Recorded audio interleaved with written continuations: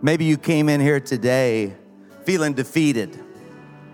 Maybe you're feeling a little bit like a failure in some area of your life. Just know this, we have a champion, and he wants to do something great and powerful in your life.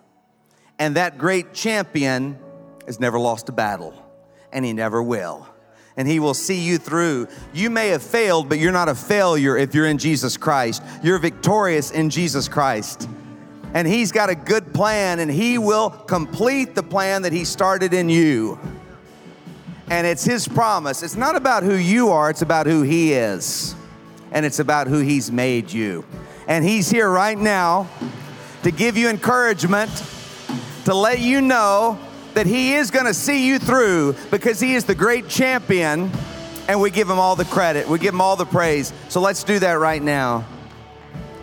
Maybe you need victory in some area of your life that it just seems like the struggle just continues. And today's the day.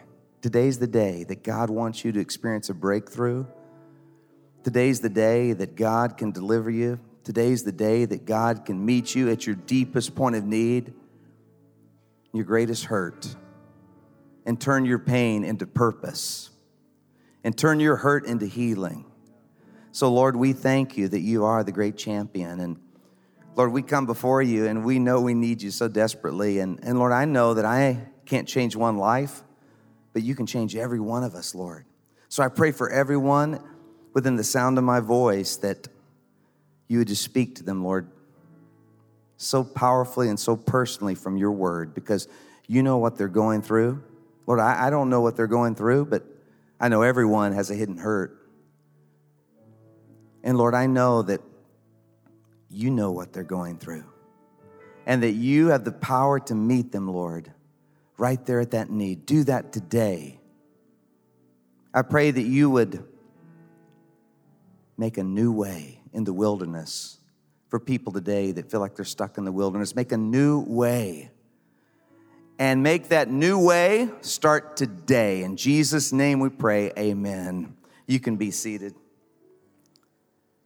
You know, today we're concluding this series that I've been calling The Wilderness of a Wasted Life, or the wilderness, and we're going to talk about the wilderness of a wasted life. Because we've been talking about what do you do when you go through the wilderness, and we all go through the wilderness at times. Maybe it's a wilderness of worry. Maybe it's a wilderness of pain. Maybe it's a wilderness of problems. Maybe it's a wilderness where you just feel like God is not close to you and you're spiritually dry. It's a desert. But today we're going to talk about the most harsh wilderness you can ever find yourself in, and that's this wilderness of a wasted life. Now, some people don't realize they're in the wilderness of wasted life. That's because they're experiencing a lot of success, and they have a lot of accomplishments, they have a lot of achievements, they have a lot of possessions, and so they think they're in an oasis, but really, it's just a mirage that doesn't matter, because they're not doing anything with their one and only life that's going to make a difference. They're not doing anything with their one and only life that is eternal. They're totally focused on the temporary here on this earth. But one day, they're going to realize too late when they die that everything they did was just a mirage that didn't matter. That they were living in a wilderness of a wasted life their whole life. They just never recognized it. See, the only thing worse than being in the wilderness of a wasted life is not knowing you're in the wilderness of a wasted life. Being blinded to that fact. Now, there are others who know they're in the wilderness of a wasted life. They are all too familiar with their failures. They think every day about all of the wrong turns that they've taken, all of their failures and mistakes and sins that have led them into the desert of disappointment. And because the enemy can't blind them to the fact that they're in the wilderness of a wasted life, they are so aware of the reality that they're in this wilderness of a wasted life that he gives them the big lie. And he tells them, you'll never get out of the wilderness. Your past failures, mistakes, and wrong turns in life have caused you to miss God's plan for your future. Your past disqualifies you from God's future purpose for your life. Your past mistakes have sealed your future misery. Your past failures will prevent you from any future success. Your past disqualifies you from ever being used by God. You just got too many failures. You're stuck in the wilderness of a wasted life. But it is a big lie. Nothing could be further from the truth. I want you to hear the truth today of what God has for you. And so would you open your Bibles to Isaiah 43, verse 18? We're going to end this series the same way we started it, with this promise from God, because I know that God has this for you and for me. So let's stand together and read God's word together.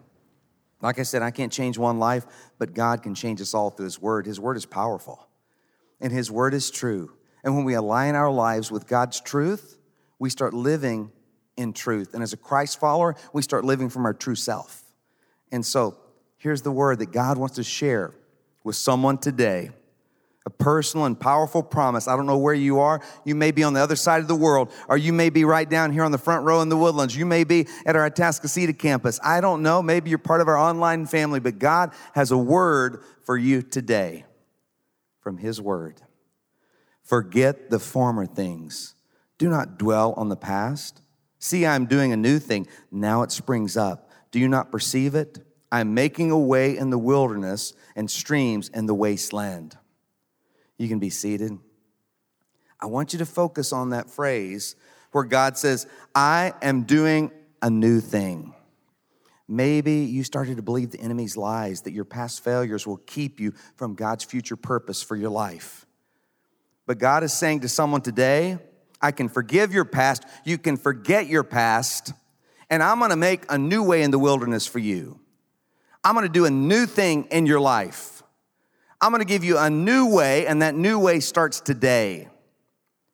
I want to do something new and fresh that changes everything. And I want you to see that I can break you free from the wilderness of a wasted life. I want to start something new in your life, and I'm already doing it. I'm making a new way in the wilderness. Well, there was a time when Moses, the great hero of the faith, believed that lie, that his past had disqualified him from God's purpose for his life. You see, Moses, he was born a Hebrew slave, but then through God's miracle, he was raised in Pharaoh's palace. He was the prince of Egypt. He was next in line to be Pharaoh over all of Egypt. But yet he knew God had a special plan and purpose for his life. He felt God's call that he would be the deliverer that would deliver his people out of slavery after 400 years. Moses knew that God had called him, and Moses thought that he was in the perfect place. He had the perfect position. He had the power and the influence and the gifts and the abilities and the talents to get it done. And so he tried to be the deliverer his way. And he got impatient. One day he saw an Egyptian beating a Hebrew slave, and he took matters into his own hands, and he killed that Egyptian. And then he buried the Egyptian and tried to hide it. But I imagine out there in that desert land in Egypt, that the wind began to blow, and then the sand began to move away, and then a toe came up out of the sand. And then somebody saw it, and then they found the dead Egyptian, and then they started talking to people, and they said, it was Moses. You wouldn't believe it. It was the prince of Egypt. He did that. And then word got back around to Pharaoh, and Moses is paralyzed with fear. But then the fear motivates him to run, and he runs into the wilderness. He runs for his life. He was supposed to be the next Pharaoh, and now he finds himself in the wilderness of a wasted life.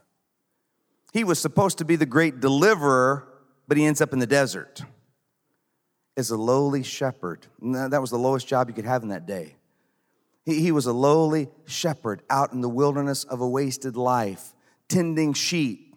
No longer that great man in the palace who had a great purpose. But I want you to see what God does, because God meets him right there in the wilderness of wasted life. In fact, Moses had been wandering around in the wilderness of wasted life for 40 years, tending sheep, feeling like God had forgotten him, just knowing that his past had disqualified him from God's purpose, believing that he could never again be used by God because of his epic failure. But God meets him right there in the desert, and it's a divine appointment. You see, Moses is walking around that same mountain that he would always take the sheep around. He would climb up on the mountain to find some good areas for the sheep to graze. And he was walking around the mountain, which was Mount Horeb, or also called Mount Sinai. And as he was walking around the mountain, he saw something strange. It was a bush that was burning, and yet it wasn't consumed. So he goes closer to see what's going on, and God speaks to him. And here's what God says to him in Exodus 3:9. Look, the cry of the people of Israel has reached me, and I have seen how harshly the Egyptians abuse them. Now go, for I am sending you to Pharaoh. You must lead my people Israel out of Egypt. But Moses protested to God, who am I to appear before Pharaoh? Who am I to lead the people of Israel out of Egypt? And God answered, I will be with you. And this is your sign that I am the one who has sent you. When you have brought the people out of Egypt, you will worship God at this very mountain.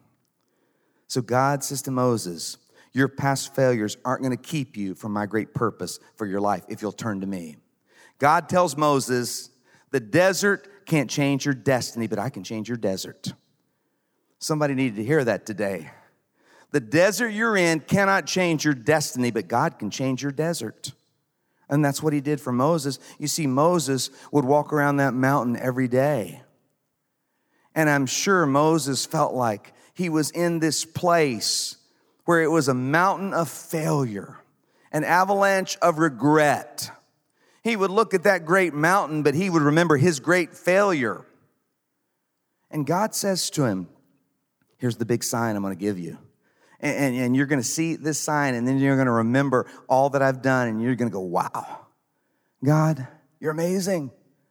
He says, I'm going to bring you back to this same mountain, this mountain of pain, this place of pain, but everything's going to be different. It will no longer be a place of pain. It will be a place of purpose. Everything will have changed. It'll be the same mountain, but it'll be a new you, Moses, because I'm making a new way in the wilderness. And this time it will be my way. You feel like you're in the place of no way, but I'm making a new way. But this time it's going to be my way, not your way.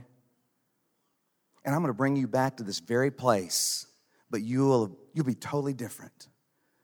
It won't be the wilderness of a wasted life. It won't be the place of worry. It will be the place of worship. I'm going to bring you back here. And it's not going to be a mountain of misery. It's going to be a mountain of miracles, because I'm going to give you the 10 Commandments right there at the very place that you were at where you felt like there was no way. I'm going to make a new way where there's no way. Maybe somebody needed to hear that today. The desert can't change your destiny, but God can change your desert if you'll turn it to him. God can change everything around you and everything in you. So when you come back to the same place physically, everything will have changed. That place of worry that you're in right now, he'll bring you back, and it'll be a place of worship. And you'll thank God for what he did. That place of pain, he'll bring you back to the same place, but then it'll be a place of purpose, and you'll thank God that he used the pain to fulfill your purpose. Only God can do that. But Moses, he's been in the wilderness of wasted life for so long that the burning bush doesn't change him. He's still believing the lie. In Exodus 4:10, he makes an excuse. It says, but Moses pleaded with the Lord, oh Lord, I'm not very good with words. I never have been, and I'm not now. Even though you've spoken to me, I get tongue-tied and my words get tangled. Moses said, hey, this is really impressive what you're doing with the burning bush here. I'm amazed. Never seen anything like this. But I got to tell you, I still have the same problem. You see, most people think Moses stuttered. And I have the same problem. I don't talk very well, and so that's great. You're doing a miracle right there, but it didn't affect me. I'm still the same Moses, and I've got a weakness. I've got a problem, so don't send me. You're going to send me to speak to Pharaoh when I can't speak very well? God, that makes no sense. And here's the lie that Moses was believing. My weakness keeps God from using me. But here's the truth. My weakness is what God uses the most. The lie that the enemy will tell you is your weakness keeps God from using you. Your struggle keeps God from using you. But it's your weakness and your struggle that God wants to use the most. That's where his power can come through the most. And God says, Moses, don't you know that I know that you stutter? I made you. Don't you know that? Don't you know that I know that and I can speak through you? Moses, I can take your weakness and I can be strong through you. In 2 Corinthians 12:9, Paul had prayed for God to take away this struggle that he was going through, and usually God would just answer Paul instantly and God would do miracles, but this time he prayed 3 times and it didn't happen. So Paul says each time God said, no, but I'm with you. It's the same thing he told Moses. I'm with you. That is all you need. My power shows up best in weak people. Now, Paul said, I am glad to boast about how weak I am. I'm glad to be a living demonstration of Christ's power instead of showing off my own power and abilities. See, God loves to show his strength through your weakness. And you need to understand that God will ask you many times to do something you can't do. God will call you to do things that you can never do on your own. That's because he gets all the credit. And people will look at you and say, that's an ordinary, imperfect person, but wow, look what God's doing through them. God always uses your weakness because your weakness makes you depend on God. Without your weaknesses, without your struggles, without your problems, you wouldn't depend on God. You'd think you could do it. You would miss out on that relationship with the living God and his power in your life to do something you can't do. God will always call you to do things you can't do. And then God will always allow you to have some weaknesses that you can't overcome. And so you just have to trust him. And you just have to give it to him. And then his power works through the weakness in an even greater way. It's amazing how God does that. Well, Moses would soon learn that whatever God gives you the plan to do, he gives you the power to do. When God calls you to do something, he'll give you the power to do it, or he'll give you provision. Now, God wanted just to speak directly through Moses and work a miracle there through his weakness, and where everybody would say, man, he can't talk very good, but everything he says comes true. Wow. But that's not what happened because Moses just kept making excuses. So God said, okay, I was going to give you the power to do that, but instead I'll just give you provision. Here comes Aaron, your brother-in-law, and he's a really good speaker, and so he's going to speak for you. I'll tell you exactly what to do. You tell him, and he can speak. That's great, fine. You see, whatever God gives you the plan to do, he'll give you the power or the provision to get it done.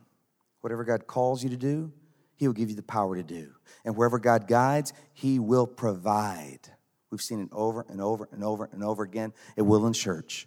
Where God guides, God provides. But you got to step in faith, and then he provides. Well, then Moses kept making excuses. In Exodus 3:11, it says, but Moses protested to God, who am I to appear before Pharaoh? Who am I to lead the people of Israel out of Egypt?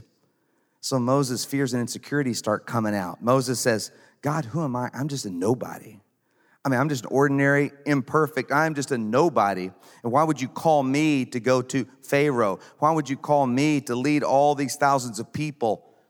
God, don't you know who I am? I'm just ordinary. And he was believing this lie that we believe so many times. My fears define my future. But that's not the truth. The truth is, it's my God who determines my destiny. It's not my fears that define my future. It's my God who determines my destiny. It's not my fears, it's my faith in God. In Exodus 3:14, God replied to Moses, I am who I am. Say this to the people of Israel, I am has sent me to you. Moses was asking, who am I? Who am I to go to Pharaoh and tell him what to do? Who am I to lead thousands of people? Who am I? And God said, Moses, you're focused on the wrong thing. It's not about who you are, it's about who I am. And I am the great I am. And I am whatever you need, Moses.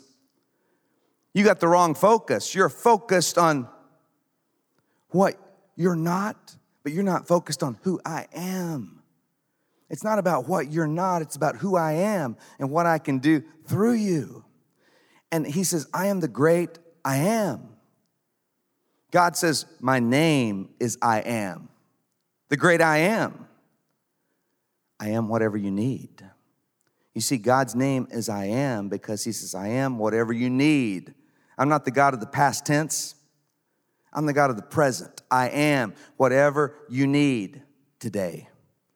Moses, I know that you're insecure and afraid, but it's okay because I am peace. I am faith. Moses, I know you feel really ordinary and really weak. That's okay because I am strength. I am power. So don't worry about what you're not. Focus on who I am and the power that I'm going to give you and how I'm going to change who you are. But then Moses continues to make excuses. In Exodus 4:13, but Moses said, pardon your servant, Lord. Please send someone else. I mean, Moses is saying, God, you got the wrong guy. God, you've got it wrong. I've tried this deliverer thing before. Don't you remember how it went? I mean, I gave it my best shot, God, and you let me down. Don't you know that I can't get this done? You chose the wrong guy. I used all my gifts and abilities and my position and my power, and I blew it. I failed terribly. I've tried this deliverer stuff, and I'm the wrong guy. You chose the wrong guy. Send someone else. He's believing the biggest lie of all. My failure is the final story. My failure is the final story. That's a lie that the enemy uses over and over again in our lives to keep us stuck in the wilderness of a wasted life. That your failure is the final story. But that's not true because God says, no, your failure is not the final story. My purpose is the final story. My purpose for your life is the final story, and the desert cannot change your destiny. In Proverbs 19:21, it says, many are the plans in a person's heart, but it is the Lord's purpose that prevails. God says, Moses, your failure is not greater than my purpose. Your story is not written yet, and God wants you to know that your story is not written yet. You may feel like that because of your past failures, your story has been written. But God says, no, my purpose is greater than your failures. Your story is not written yet. If you will give me the pen, then I will write the next chapter, and I will change the whole book. I will make a new way and make a new you. God is up to something great, and he wants you to give him the pen of your life. He's the author and finisher of your faith, and he will finish the story when his purpose is completed in your life. Because no pain can stop God's purpose for your life. Well, God gives Moses two things that he needs to do to step out of the wilderness of a wasted life so that his mountain of misery can become a mountain of miracles. And it's the same things that he tells us to do. If you don't get anything else, please get this. You might want to put this in your phone, in your notes. You might want to write this down because just two really simple things, but they change everything. Number one, let go of all you have. Let go of all you have. In Exodus 4:2, then the Lord said to him, what is that in your hand? A staff, he replied. And the Lord said, throw it on the ground. Moses threw it on the ground. It became a snake, and he ran from it.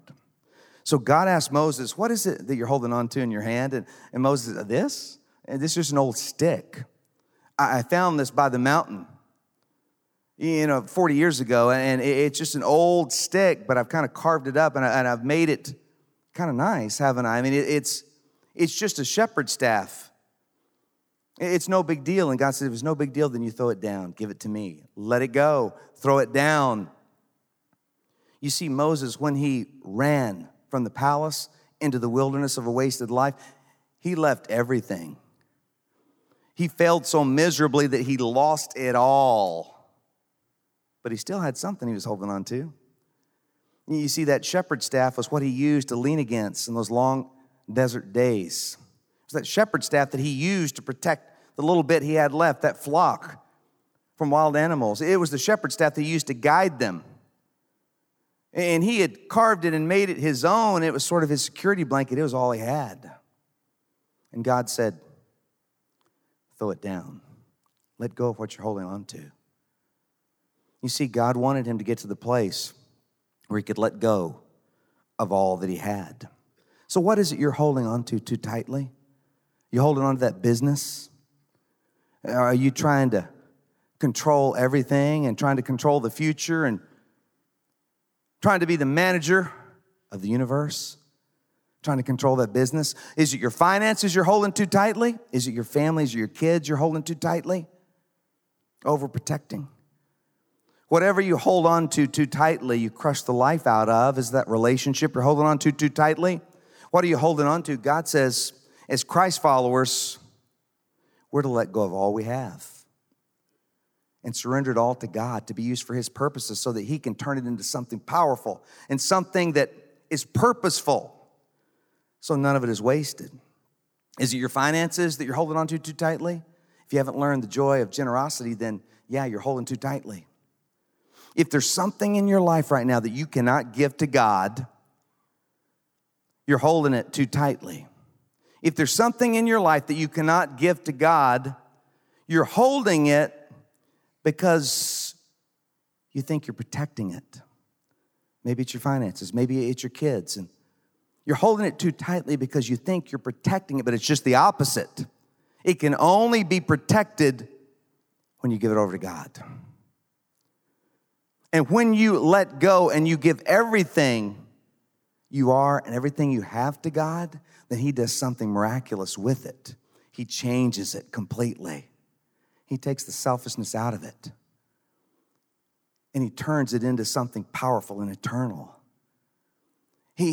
That's why you want to give everything to God, because you want the blessing of God on everything that he has given you. So you give it back to God so that it can become all that God wants it to be in your life. When you give something to God, he'll either change it. You see, basically when Moses threw it down and gave it to God, that which he was holding on to, it turned into a snake. And Moses was afraid and he ran from it, but God had to take the snake out of it. And whenever you're holding something too tightly, God has to take the snake of selfishness out of it. Maybe you're holding a dream too tightly. And everything you're trying is failing. You got to give that dream to God so that he can take the snake of selfishness out of it. And he may very well just give it right back to you, but it'll be different. It'll be changed. It'll be powerful.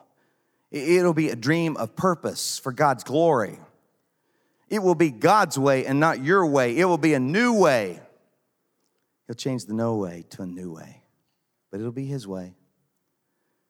And so what is it that you're holding on to? Because when you give it to God, when you give something to God, he's going to take it and he's going to make it something more powerful, more beautiful, more purposeful, and give it back to you to be used for his glory. Or he's going to give you something better for your own good and for his glory. Because we can trust him with the most important areas of our lives. But sometimes we'll trust him with this area or that area, but then there's one area, we hold too tightly. God, I can't trust you with that. I don't know. Do you care about my family as much as I care about my family? God, I don't know. You may not be that great with finances. God, I don't know. And we hold on to things, and they start holding on to us and choking the life out of us.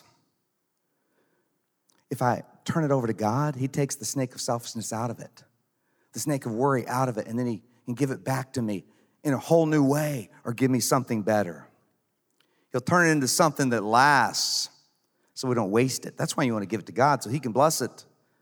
So how do you know if you've surrendered all you have to God? Two things, thanks and giving.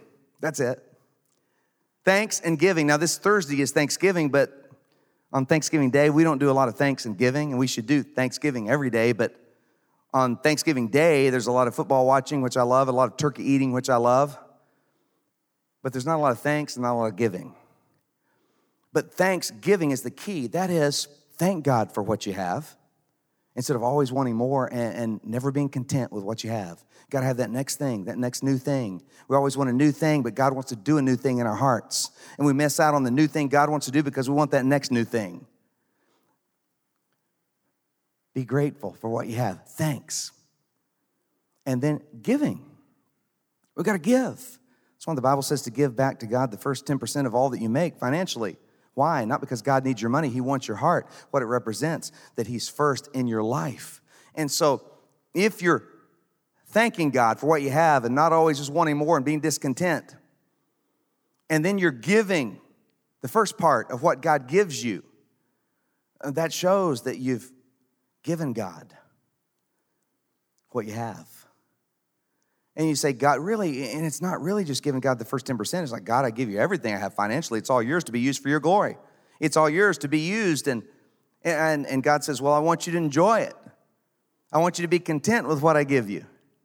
I want you to thank me for it. And then I want you to give back to make a difference. But I want you to give it all to me so I can do eternal things with it, so that I can bless it, so I can multiply it. It's thanks and giving. And we got a great opportunity to do that coming up. Every year at Woodlands Church, we have our Christmas offering, our end of the year offering, and we call it different things, Heart for the House or Give Your Greatest Gift to Christ at Christmas. This year we're calling it our God First offering because that's the whole point. It's to put God first during the Christmas season, to put God first at the end of the year in every area of our lives. And this is a chance for some thanks and for some giving.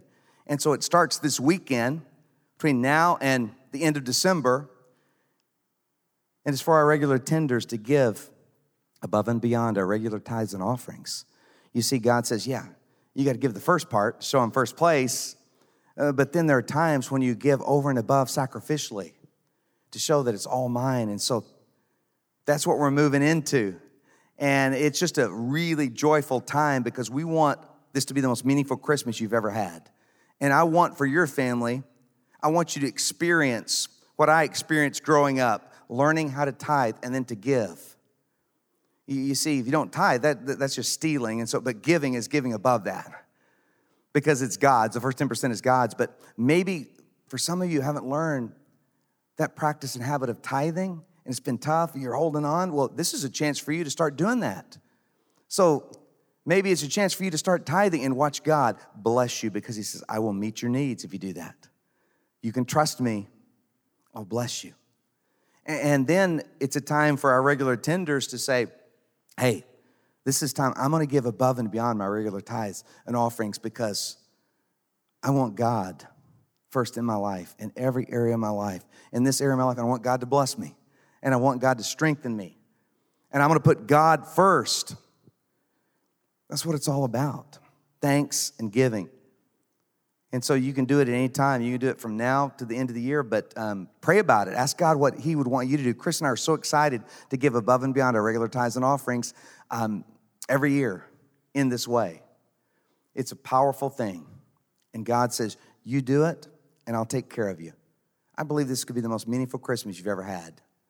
But what's more important, hey, the church every year always depends on our end-of-the-year offering because like most churches and nonprofits, you know, a huge percent of our giving comes in at the end of the year, and it determines everything we do the next year. And so it's really important for the church, but that's not the big deal about this. The big deal is your heart, for God to break you free from a wasted life. And all of you who know what I'm talking about because you've experienced the joy of generosity, knowing, hey, it's all God's. It's all God's. One day you're going to give it all away anyway to your kids to squander it or to the government. And so, you know, everything you own, you're going to give it all away one day when you die. So why don't you do some giving while you're living so you can have the joy of knowing where it's going and it's making an eternal difference for God's glory. I mean, so you can break free from the grip of a wasted life. If you don't want to waste your life on temporary, you got to let it all go. That's the amazing thing. God says, you got to let it all go to me. everything you have, your time, your talent, your treasure. Surrender it all, your family, all the things that matter. Well, Moses does that. He lets it go, and it turns into a snake, and he runs from it, and he's scared. But then God calls him back, and he learns the second thing. I've got to let go of all I have so I can take hold of all that God has. That's the key. The reason why God says, I want you to let go of all that you have so you can take hold of all that I have, because if I'm holding on to something, then my hands and my heart can't receive what God wants to give me. And so many people miss out on what God wants to give them. Purpose and meaning and fulfillment and blessings. So many people miss out on the joy that God wants to give them because they're holding onto something that they have, and they're missing out on what God has. I've got to let go of all that I have so that my heart and my hands can be open to receive all that God has. And God has more than I have. I want what God has more than what I have. And so Moses comes back, and God tells him, Moses, pick up the snake. Now, he was scared of the snake, and now he's thinking, I'm going to pick up the snake, I'm going to get bitten, and I could die. But in Exodus 4:4, it says, so Moses reached out and took hold of the snake, and it turned back into a staff in his hands. Moses was afraid, but he still obeyed. That's crucial. What a great lesson in life. Moses was afraid, but he still obeyed. You got to obey, no matter what your feelings are, no matter what your fears are. Moses didn't let his fears keep him from obeying God. So everything starts to change here because he let go of all that he had, and then he picked up what God had for him, and he's beginning to learn this principle, the principle of life that takes you out of the wilderness of a wasted life into a life of purpose and fulfillment and blessing. He's beginning to learn this, and it's really powerful because he doesn't let his fears keep him from obeying. This is really important because a lot of people let their fears define their future. And they let their fears keep them from obeying God. And they always wonder, how does that person have so much faith, that they can give in faith, that they step out in faith and do things that are amazing? And man, because it scares me to think about that. No, I used to think that men and women who had great faith that I admired from afar just had a different kind of faith and just, they're not ordinary.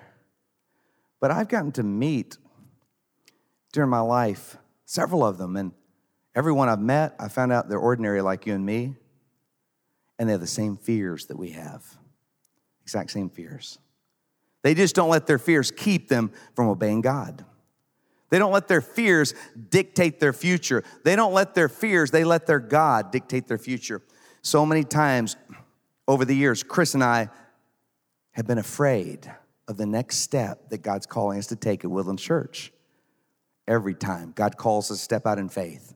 He constantly does that. Calls us to step out in faith, calls us to step out in faith, and we're always afraid, but we've never let our fears keep us from stepping out and obeying God. You see, courage is not the absence of fear, it's stepping in faith in spite of your fears.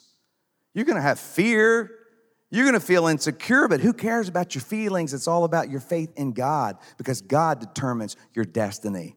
And so you place your faith in Him and you step out in faith regardless of your fears. Moses reached out and he picked up that snake regardless of his fears. And real faith is continually obeying God whether you feel like it or not. It's coming to church on the weekend whether you feel like it or not, or connecting online in worship whether you feel like it or not. It's just obeying God. It's giving, whether you feel like it or not. See, that's why there's a big difference between someone who gives and someone who is a giver. Someone who gives when they're motivated to give. Maybe they feel inspired, so they give a little bit, or maybe they see a need. Well, that's a real need. That's a huge need, so they give to it. Or maybe they get pressured, bugged, and finally they give. It's good to give. It is really good to give, but if you give, it doesn't make you a giver. A giver is someone who's made it a lifestyle, and it's a habit. They don't give when they're inspired. They just give to obey God and His commands. They don't give when they feel like it. They just give Because they have faith in God that he's going to come through. They give not because of the need. They give. Needs are always there. They give because they love God, and they make it a habit. It's more important than their mortgage. It's more important than anything because God comes first. That's the difference between someone who gives and someone who's a giver. And God wants you to be a giver so you can move out of the wilderness of a wasted life and you can experience the joy of generosity, the joy of just knowing that it's his and seeing God bless and seeing God work in your life in a really important area of your life. Proverbs 3, 9 and 10 tells us, when we let go of all we have, we take hold of all that God has for us, God has more. God has more than we have. It says, honor the Lord with your wealth and with the first and the best. Now notice it doesn't say honor the Lord with your wealth, with the last and the leftover part of all your income. No, it says honor the Lord with your wealth and with the first and the best part of all your income. Then your barns will be full and your vats will overflow with fresh wine. This is the principle of overflow. If we honor God and put him first, give him the first and the best in your life, then God says, I've got more than you have. And when you let go of all you have and you take all that God has, that's a win right there. God has a lot more than you have. I want us to go back to the burning bush where God met Moses in the wilderness of a wasted life. Remember the end of the passage I read there at first? God's promise to him in Exodus 3:12, God says, I'll be with you, God said, and this will be the proof that I am the one who sent you. When you have brought my people out of Egypt, you will worship God right here at this very mountain. So God says, Moses, the mountain you're at right now, that's been your place of pain, hey, I'm going to bring you right back to the same mountain. It'll be the same mountain, but everything will have changed. Your place of pain will be a place of purpose. Your mountain of misery will be a mountain of miracles. And I'm going to give you the 10 commandments. This place of worry, I'm going to turn it into a place of worship. I'm going to change it all. I'm going to bring you back to the same place, but everything will have changed. I'm going to make a new way in the wilderness, and I'm going to make a new you. And he says, it starts today. Now, I don't know that Moses really believed him. But he took the little bit of faith he had that was very imperfect and he placed it on God and he let go of all that he had and he took all that God had for him at the time and it turned back into a shepherd's staff. I believe with all my heart that God can take the place of pain you're in right now, same place, and turn it into a place of purpose.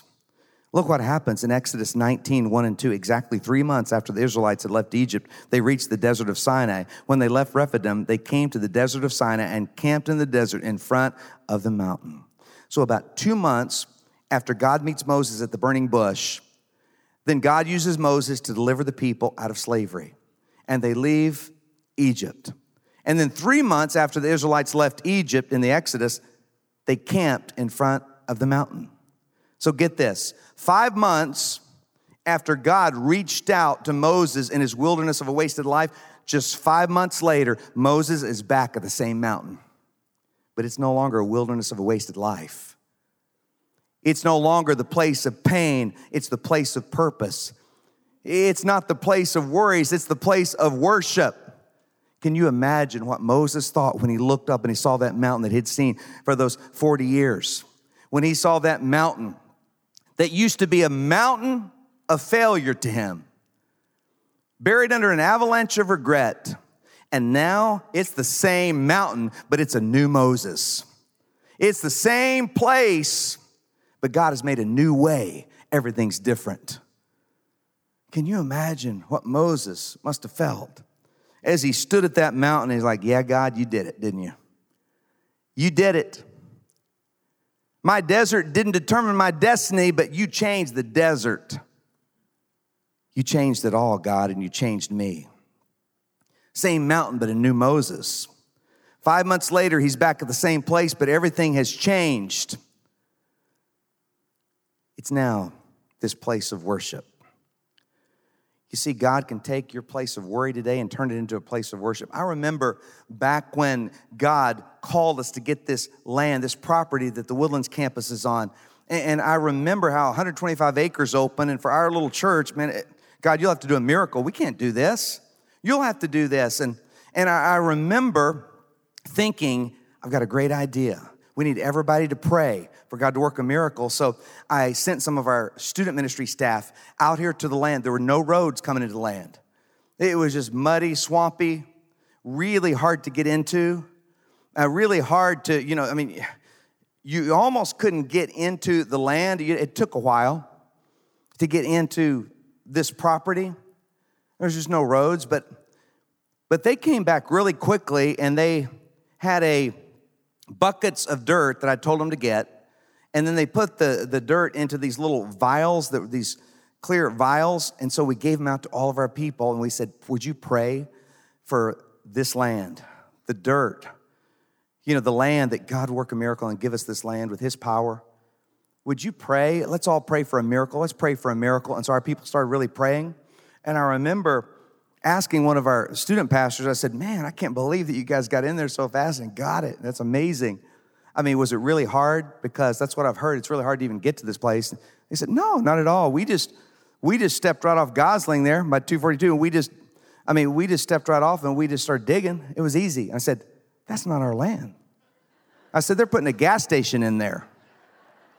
So we prayed for that gas station. That gas station is on holy ground. That's why it's one of the number one grossing gas stations in Texas right now, because of all the prayer for that dirt that it is on right now.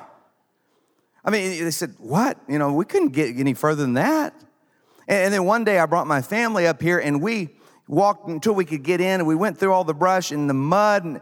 And I remember Stephen was about 7 or 8, our youngest son, and when he stepped into the land, it was so muddy that it went up to his knees, and we couldn't get him out. It was like 5 minutes. We were pulling on him, and we pulled on him. We got him out, but his shoes were left behind. I'll never forget. And then we got about maybe 10 feet in, and that was okay. We don't want to die here. And we were out. And I remember all the worries. I said, God, this is a place of worry. But God told us one day it'll be a place of worship, where thousands will come to know me as Lord and Savior, and you'll send out thousands around the world to make a difference for Jesus Christ, for his glory, because I can turn this place, this wasteland, into a place of worship. I can turn this place with my power and my provision. I can turn this mountain into a mountain of worship for my glory. And that's what God did. We still haven't found Stephen's shoes. They're here somewhere on holy ground, I promise you. I don't know what place you're in right now in your life. Maybe an important area of your life is a place of pain and heartache. Could it be that in 5 months, God's going to bring you right back to the same place, but it's going to be a place of healing? Could it be? God can do it. He didn't even need 5 months. Or maybe he brings you back to the same place, and it's a new you, because you've gone a new way. This time it's God's way. Maybe you're at a place of fear in your life right now, and you're paralyzed with fear and anxiety. Could it be that in 5 months you'll be back at the same place, and you'll praise God because that place of fear is now a place of faith, because you're believing God for great things, and you've seen God come through. And you know that God keeps his promises. And that place of anxiety has become a place of peace. Same place, but a new you. Everything's changed. And maybe you came here today and you feel like you're in the wilderness of a wasted life, that your past has disqualified you from God's purpose for your life. And you're in a place of pain right now, but God wants to turn it into a place of purpose. You're at a place of no way, but God wants to turn it into a new way in the wilderness, but this time his way. And the secret is, I have to let go of all I have so I can take hold of all that God has for me. That's the secret. You see, when Moses let go of all that he had, and he didn't have much, it was just that old shepherd stick, and then God changed it and gave it back to him, it was changed. It was no longer an old stick. It became the powerful staff of Almighty God that would one day go into the Ark of the Covenant. It became, see, in those 5 months, a lot had changed. First, the staff was changed. Then Moses was changed. The people were changed. You see what happened? God gave him back that old stick, but it wasn't an old stick anymore. It was the powerful staff of Almighty God, the same staff that Moses put into the Nile River and it turned to blood. The same staff that he held over the Red Sea and it parted in two, and walls of water on both sides so they could go through and be delivered. The same staff that struck the rock and water gushed forth and saved the people. The same staff that was raised above the enemy, and the enemy was defeated because it was no longer an old shepherd stick. It was the powerful staff of Almighty God. And when you give God all you have, he changes it forever. He gives it a whole new meaning, a whole new purpose for his glory and for your good. But it all comes down to let go of all you have and take hold of all that God has for you. In Exodus 19:3, in the last verse, it says, Moses went up the mountain to meet with the Lord God, who told him to say to the people, you saw what I did in Egypt, and you know how I brought you here to me, just as a mighty eagle carries its young. Now, if you will faithfully obey me, you will be my very own people. The whole world is mine. God says, Moses, I'm sure they had a little laugh, you know. And Moses, remember when I met you right here 5 months ago? You were a different person. Moses, remember all that I've done since you picked up that snake and it turned back into the staff. Remember all that I've done? I've done everything I promised, right? Yeah. Well, here's what I want you to tell the people. Tell them what you've learned. Tell them that they've got to let go of all they have and obey me so they can pick up all that I have. So they can take all that I have. And the last thing he says is, oh, and by the way, the world is mine.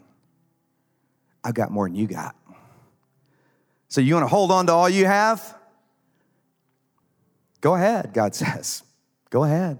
You can hold on to all you have. But he says, the whole world is mine. Let's bow together. Would you stand? Dear Almighty God, we come before you and we ask you to forgive us for how we hold on to things so tightly. Lord, so often I hold on to things and I try to fix situations that I can't control, and I try to change people in and of my own strength, and I try to,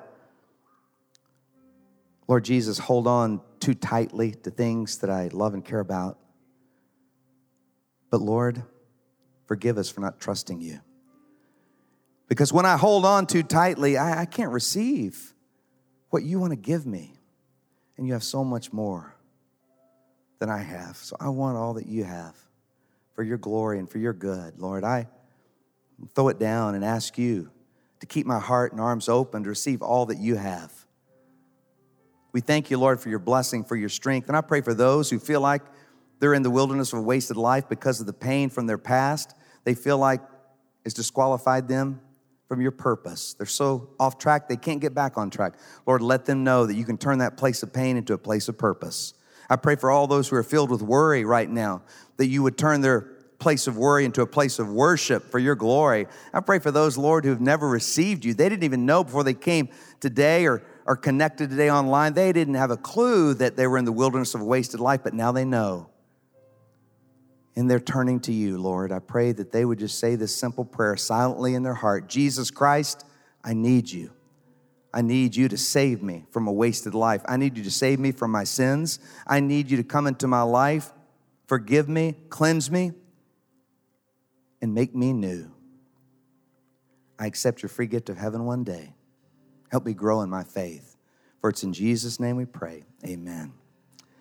Let's just thank the Lord for who he is, because it's not about who you are, it's about who he is. He says, I am the great I am, and I am whatever you need. I don't know what you need today, but I know we all need a fresh wind of God to blow into the desert of our lives and bring alive things that have died, to bring alive things that have been dry and painful, that God will bring it back to life with His fresh wind and His fresh fire, because the Holy Spirit of God is here right now. And He knows what you need, and He can meet you at that deepest place and heal your deepest hurts, because He says, I am whatever you need. What is it? Peace? He says, I am peace. Provision? I am provision. Joy? I am joy. I am the great I am. Whatever you need. And let's thank Him that He is the fresh wind that's blowing through your heart right now to bring thanks and giving and blessing in your life. Sing it to Him. This is a place of worship, not worry. It's a place of purpose, not pain. Sing it to God, because He wants to deliver you just like He delivered the people. I am the great I am, God says. I am whatever you need. Hey, church. Thanks for listening to the Woodlands Church with Carrie Shook podcast. By listening, we hope that you're encouraged wherever you are. If you haven't already, we'd love for you to subscribe to our podcast so that you can get the latest messages each week. For more information on Woodlands Church, check out the description for a link to our website and how to connect with us. We hope you have a great week.